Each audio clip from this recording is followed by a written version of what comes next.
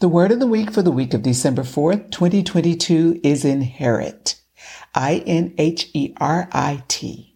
The definition of inherit is to receive property, a right, title, etc. by succession or under a will, to succeed as an heir, to possess a characteristic through genetic transmission, or to receive a position, attitude, property, etc. from a predecessor. Our scriptures come from John, 1st chapter, 12th verse.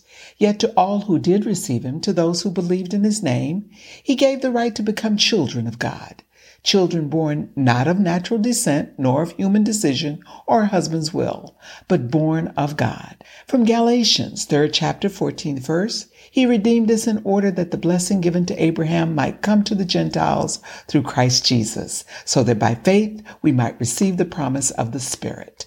And from Matthew, 6th chapter, 19 through the 20th verse, do not lay up for yourselves treasures on earth, where moth and rust destroy, and where thieves break in and steal.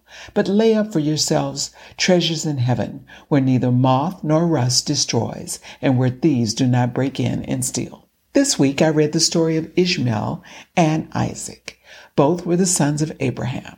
To refresh your memory, God told Abraham that he was going to make him the father of many nations. Abram believed God. In Abram, God found a man who was obedient and full of faith.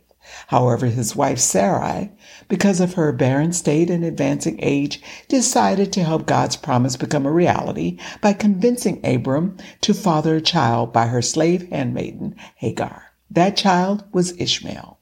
After God opened Sarah's womb in her 90th year, Abraham sired Isaac, who became the heir that God promised. He was to inherit all that Abraham possessed. With the birth of Isaac, Ishmael's potential access to the possessions of Abraham was nullified. When I thought of the magnitude of the accumulated wealth of Abraham and my recent conversations with 3 different friends who are dealing with their own issues related to their inheritances, I realized the potential burden left to the recipients of an inheritance, those who are the fortunate beneficiaries of a lifetime of their loving benefactors' possession gathering, may receive land, jewelry, family keepsakes, money, etc. But in many cases, the inheritance comes as a blessing shrouded in potential millstones of estate taxes, property taxes, contingent maintenance, probate court, liens, bad tenants, relatives, and bill collectors with verified and unverified claims, attorneys, red tape, and tons of paperwork. And because of the nature of our mobile society, the location of the property may become a major issue. Decisions have to be made whether to relocate to live in or sell the property, or to ignore it so that the inheritance eventually becomes someone else's problem. This may be one of the reasons that Matthew 6:19 states, "Do not lay up for yourselves treasures on earth, where moth and rust destroy, and where thieves break in and steal, but lay up for yourselves treasures in heaven." Abraham was not just the father of the Jewish nation. Abraham is a spiritual ancestor of Judaism, Christianity, and Islam. Through the lineage of Abraham, God sent Jesus, the Savior of the world. Those of us not direct descendants of Abraham, who by faith accept and believe in the death, burial, and resurrection of Jesus Christ, will have the right to become the children of God, and as such become entitled to the inheritance of Abraham. So you ask, as heirs, what is our inheritance?